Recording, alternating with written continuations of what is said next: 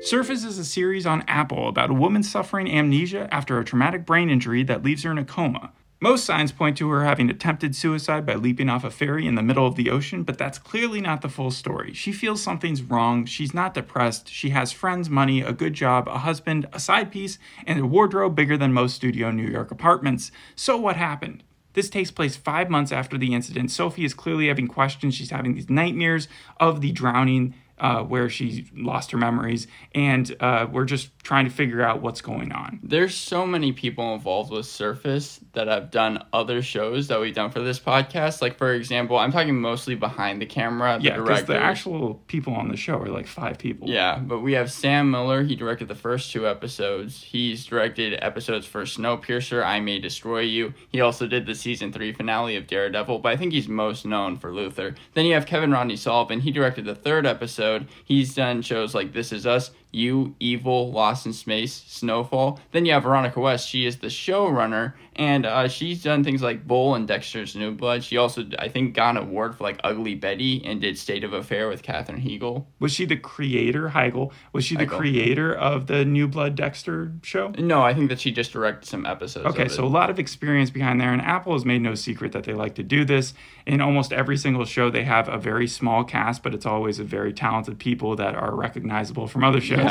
Yeah. I assume you know where James is from. James is obviously the Haunting of Hill House, Bly Manor guy. He was also in The Invisible Man, and I really like his acting and everything that he does. He does a great job of treading that line, walking between supportive, worried husband and possible villain of the entire story. Yeah, it always seems like he's almost being typecast now, it seems like. Well, it's like in The Haunting of Hill House, the original one, he was just straight up the good guy. Right. But then since then, he's kind of played an eviler character. And he always seems to be the evil husband, though. That's the thing. Like, he always is the husband. I don't think they were married in The Invisible Man, and they also weren't married in Haunting of Bly Manor, so I don't think he's ever played the husband. In The Invisible Man, they were divorced, I think. I think that she was in his will. I don't think they were married. Except for Oliver Jackson Cohen, did you recognize anyone else from the main cast? He plays James Ellis, by the way.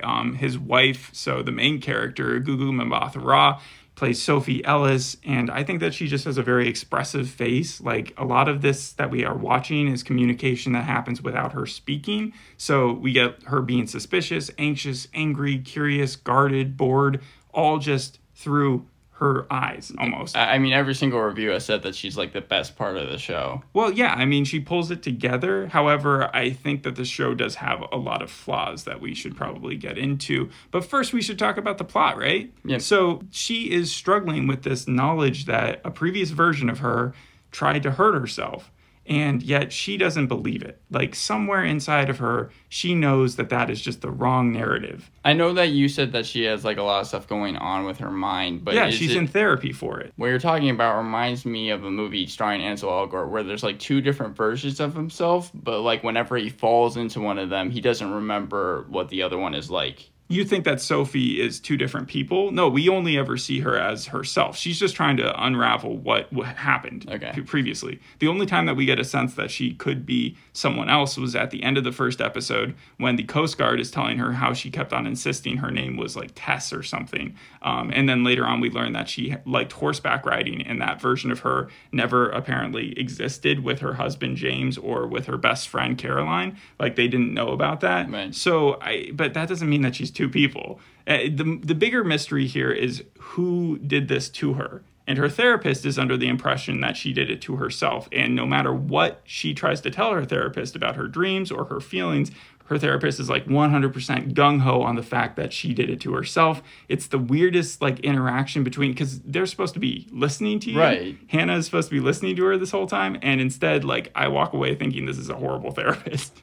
Well, it seems like the therapist is kind of sketchy. If she's judgmental. If she's pushing so hard to be like, well, it's not like she could be the one who, because they don't know each other before this, but she's judgmental, skeptical. She insists that the memories are just wrong. She also says they'll never come back. Like, she's persistent in her belief that her client will never ascertain the knowledge that she is trying to get, even though she's like also recommending neurotherapy and hypnotherapy and all this stuff to try to help her, which inherently means that Hannah is going to be wrong by the end of the show, because clearly that's where it's heading. Yeah. So I don't understand why they made the therapist that way. That was just one of my cons. So why doesn't she get a new therapist then? She should. I'm 100% on board with it. And she doesn't use her therapist later on in the show when she could actually, like, when she's actually remembering things. And I don't blame her, you know? Because how bad she, okay. But yet she still keeps going to therapy. It's not like she mistrusts the therapist. It's just like it's an unnecessary character. It doesn't feel like it's adding anything. It feels like it's just thrown in there because it's the type of thing that a person with amnesia who had almost attempted suicide would be doing. Does it seem, though, that the therapist is keeping stuff in the dark? Because if there's one thing that every single reviewer always asked, or interviewer always asked the cast, was like, how much of the script did you actually know when you were heading into the series? The therapist did not know her before her accident, so it's like impossible that she could be involved at all. Okay. So what happens afterwards? Afterwards, she goes back home. She hangs out with her husband, James. He's in, like, finance, but, like, they have this super expensive townhouse, and they're able to afford basically anything they want. They live in San Francisco, of all places. So, like, yeah, things are well off. Then she hangs out with her friends later on. Caroline is her best friend, and she has a group of other ones that we don't really meet. And she finds out that she's being kind of, like, stalked by this other dude who then introduces himself as a cop and also said he's on her case, but that they knew each other beforehand and that they were close. She then finds a video of them, her and the cop, having had sex on her iCloud, which hadn't updated in the 5 months that she had been in a coma. video. But why did she have a video of it? It's the only thing in her iCloud account that seems to need updating, and it's this video of this just sex tape that they made together. Huh. And, like, after that, it takes until episode 3 before her being like, why didn't you tell me we were so close? And I was like, I was waiting on it. This sounds like a melodrama. And then at the end, she starts making out with him, and it's like they're getting back together. And it's weird because you're supposed to root for the main character, especially when she's on a mission to, like, discover what happened in her life. But at the same time, I'm having a hard time sympathizing with her and her husband by the end. Up until then, though, like, there's just a lot of moving pieces, I guess, that don't matter in the show. Well, as far as you know of right now, because from what I've heard, Veronica West has promised that everything comes together, and all the reviews have said that, like, by the finale, this thing actually starts, like, moving. To me, it feels like the cons are outweighing the pros, and I don't see it turning around right quick. I think the acting is good. I think, like I said, James's character is really good at playing either good or bad. By the end, it seems like he's embezzled money from his firm, and that's how they're able to afford a lot of the stuff that they have been. But I think that they've also been pushing the narrative that he is the villain too much. It's pretty clear that he's not, in my point of view. Well, really, because every single thing that I've read, like, fans are saying that, like, he obviously is the villain. But I feel like that one's just being spoon-fed to us, and it feels wrong. Not because I don't believe that Oliver Jackson Cohen can play a villain like in The Invisible Man, but, like, he just, it doesn't make sense. Some of his actions, he did take ownership of her. It's called conservatorship because she had attempted suicide, or he thought that she did. Let me say this again. He was caught lying several times, especially the biggest, most incriminating lie that he's had is that he was somewhere else during the time of her accident when he was actually around her, which would seem like, okay, well, then he did it. He pushed her off the boat. Right, okay. However, it just feels like we wouldn't be getting that information in episode 3. Because it's so obvious. Like, it's such a big piece of the puzzle. Like, if he was just the overarching villain, they've already given us basically all the fodder that we need to hate So the who dude. do you think it is, then? I don't know who it is. I had some of my theories that kind of already were disclosed. Not only was Sophie cheating with Thomas the cop, but also James was cheating with Caroline. I kind of figured that one out already, and then she revealed it. But then because they've revealed it, it doesn't feel like it's leading that. Would it have been better if, because you're saying that you're supposed to go for the main two characters, would it have been better if it was just a show that you didn't root for anybody at all? No, because you need, in this one, it's a mystery. Right. And in order to care about the mystery, you want to care about the individuals involved. And right now, they kind of just seem like rich assholes. By the end of it, that's probably the biggest sin, is that I don't care about the mystery. I don't care that her name might have been Tess in the past, that she likes horses. The fact that someone pushed her off a boat. It doesn't even feel like her life is in danger right now. So honestly, why does she care that much? Like, I get that maybe in her mind, and again, expressive face. So, like, I do feel a little bit for her, but not enough for, like, me to keep watching. It felt like episode 2 didn't provide us with anything. I could have skipped episode 2 and we don't learn anything. It feels like I'm watching not a soap opera, but something that is just intent, like one of those movies where it's just like, is he the bad guy or is he not? Yeah. And then at the very end, there's one big twist, and that's the entire movie. So I don't see why the show is necessary. So I give it a 5 out of 10. I also have other pros and cons. I should probably jump into the pros, though. I do like the amount of detail that Apple usually provides in this, like the polished effect. Yeah. But they went above and beyond when she was like checking her emails, because like I was looking at the other emails that she wasn't looking at. So she was trying to figure out if her husband was in Oregon, in Portland, for this conference when she was on the boat, because that's what he said he does every year, and that's why his alibi, basically. But instead, she finds out that he booked a ticket probably with his Amex, but that he wasn't on board. Yeah, the cop was able to find that out as well. And then she gets a voicemail later on that says that she was around him at the time. Like, it's her own voice being like, he just left a second ago, you know? But like one of the other emails was an email from James, her husband, and it said dinner Thursday, that being in the subject line, and it says, hey, if you think you feel up for it, we have this thing next week with those people from... It's just like... And then also they did this thing where she goes to work. So she gets her job back. I don't know how, if you have amnesia, you get to go. She works at a hospital as like, not a nurse maybe, but like one of the technical staff or something. But they like allow her back in the first episode, and then we never see her go to work again. We see her run like 15 times in the course of like, she exercises like she exercises like she's addicted to it, but she doesn't actually. No. She exercises like she's addicted to it, but like she never goes to work. The only person who seems to work is James. The cop does, but he's undercover, so it's like he never's actually in a cop uniform. And that's why at first I didn't even think he was really a cop. So she goes on the computer to check out her own hospital reports, finds out that she actually, before the accident, had a different accident where she broke her arm. I think Caroline was lying about that. How many accidents did she get? 2. But the first one, Caroline just says she fell when it could have been something else. That's where I started not believing her. And then also, so I'm just saying the amount of detail they put into kind of the tech version of it, because they are Apple. I feel like that should get credit. And then also the little things like when she's going to bed, and at first I'm like, why is she wearing a watch to bed? And then later on in the scene, she removes the watch and her earrings. And I'm like, oh, okay, well, that makes more sense. And then the music creativity, they only use it a couple times, and it's not like the music score is that great.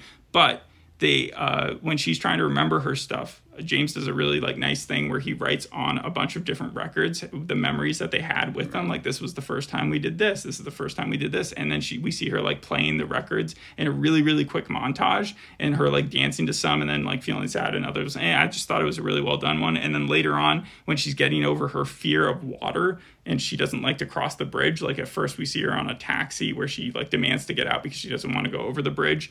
And then later on, she's with Caroline, and they use music to like help her like sing her way across. That sounds hokey. So, but music actually, like you're saying, music plays a part in kind of it does a better job of therapy than the therapist does. So both of those receive credit. The small cast, it's easier to keep a handle of what's going on when you have a small cast and they're honing the plot like this. So also a pro. Yeah, the last thing is the suspenseful scene with her burner phone. So when Thomas, the person she's having an affair with, informs her that she had a burner phone, right? And she finds it in her purse, and she puts it, like, her husband's coming up the stairs, so she sticks it in the one of the drawers, right? Mm-hmm. And she gets in the tub, and then it starts buzzing, and he hears it, and for a second it's like, oh no, everything's going to blow up. He's going to find, because the phone was just a regular non-smartphone, and he could have opened it and he would have seen all the texts. Right. And he wasn't 100% aware of the affair from beforehand. Like, we have we find out later that he actually doesn't even know who Thomas is. Like, they have a confrontation where it's just like he has no idea who the guy is, right? So we think that the burner phone's about to be found, and then it's her own phone that was ringing in her dress. That was just a really good suspenseful scene. But that's about the end of my pros, and then my cons, I have a full list as well. Yeah, I was just gonna kind of talk about the cast for 1 second. Caroline, she has been in a lot of movies, actually. I think she was the main actress in For a Good Time Call, Nick and Nora, and The Sitter. Stephen James, he plays the cop. Veronica West reached out to him personally. Like, he didn't even have to audition for the role. And then he said, when they were asking if he was going to watch the rest of the show, he said that he was busy with Blackbird at the moment. Oh, I'm trying to remember who he is in Blackbird. No. He was just watching Blackbird. He's not in this show. Oh, okay. Yeah, that's funny. Yeah. Well, I don't know if that's like, if it was like a slight burn on his own show. Okay. Yeah. His character and also James's character, they both really, really love the main character, Sophie, right? Mm-hmm. And that's kind of that thing where like everybody loves me syndrome in these type of shows where there's really no reason for this crazy person to have so many love interests going for them, and that yet they somehow do. So that's one of the cons. Another one is that this is just overkill. Many scenes retread the same stuff, the same drama. I don't trust my husband. People are lying to me. What am I not remembering? The whole second episode, like I said, just doesn't need to exist. Mm-hmm. And then another thing is like, I get that the wardrobe is cool and that they're rich, but like every scene that she's in, she's wearing a different like fancy outfit and her hairstyle has changed. I don't know where she gets the time to do so. Breakfast, lunch, dinner, bedtime, friends, when she's out with her friends, when she's going to work, when she's in the subway, when she's in a taxi, when she's running, when she's at therapy. Like, why would she dress up to go to the therapy sessions? It's weird. And then my observation earlier, it's not even that much of a flaw because like with industry, the whole entire show is based around their work life. So it makes sense that in this show, it's just funny how James is the only one who is going to work all the time, but he's the one who's also like screwed up his life by going to work because he's embezzled funds. But by the end of the third episode, he's gone to his brother who also works in the same place. And I think he's going to help him. His brother's going to help him get out of this situation. And they also leave it ambiguous whether or not he has actually 100% embezzled funds or if he's actually admitting to something else to his brother. Okay. So there's a question. That's why I also think that with James, he just can't be the ultimate bad guy here. And then the last thing is the continuity. James got conservatorship over Sophie. He's very paranoid of her by the end of the third episode because he's like checking up on her when she goes on a visit with Caroline to one of their other places. And he's like trying to hack into her iCloud account constantly, which he would, if he did, he would see the affair video and probably flip out.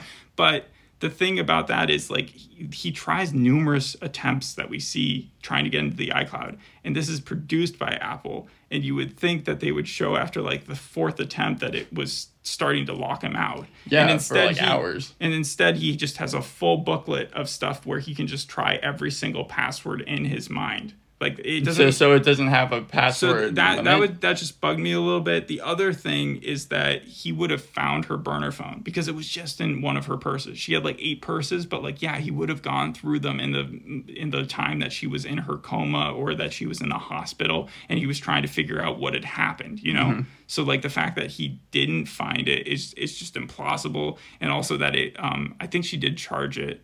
But it's also weird that it would have battery if she didn't. Yeah. I mean, the show overall is going to be 8 episodes. They shot it in San Francisco, which was a place that they wanted to shoot from the very beginning. It also, it's probably no surprise to you, has executive producers from Big Little Lies, including Reese Witherspoon. She's executively producing the show. Did you see I saw her name credits? Yeah.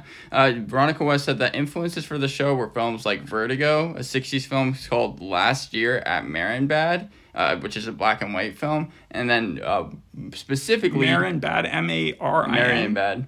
Oh, Marienbad, because they spend time at a place called Marin. Oh, that's probably straight up a reference because it's based off of one scene of the film. Okay. It's the whole entire show, so I found that interesting. Overall, the reviews have been kind of negative, 50% on Rotten Tomatoes. Like I said, most people are a really big fan. I said I give it a 5, right? Yeah. Okay, so that's about in line with that. Yeah, 5.7 on IMDb. Again, they just don't care. Not yet. Like I don't feel like watching any more episodes because I just like, first of all, why hook her back up with the affair if just because she feels like her husband is being duplicitous or something? Right. It is.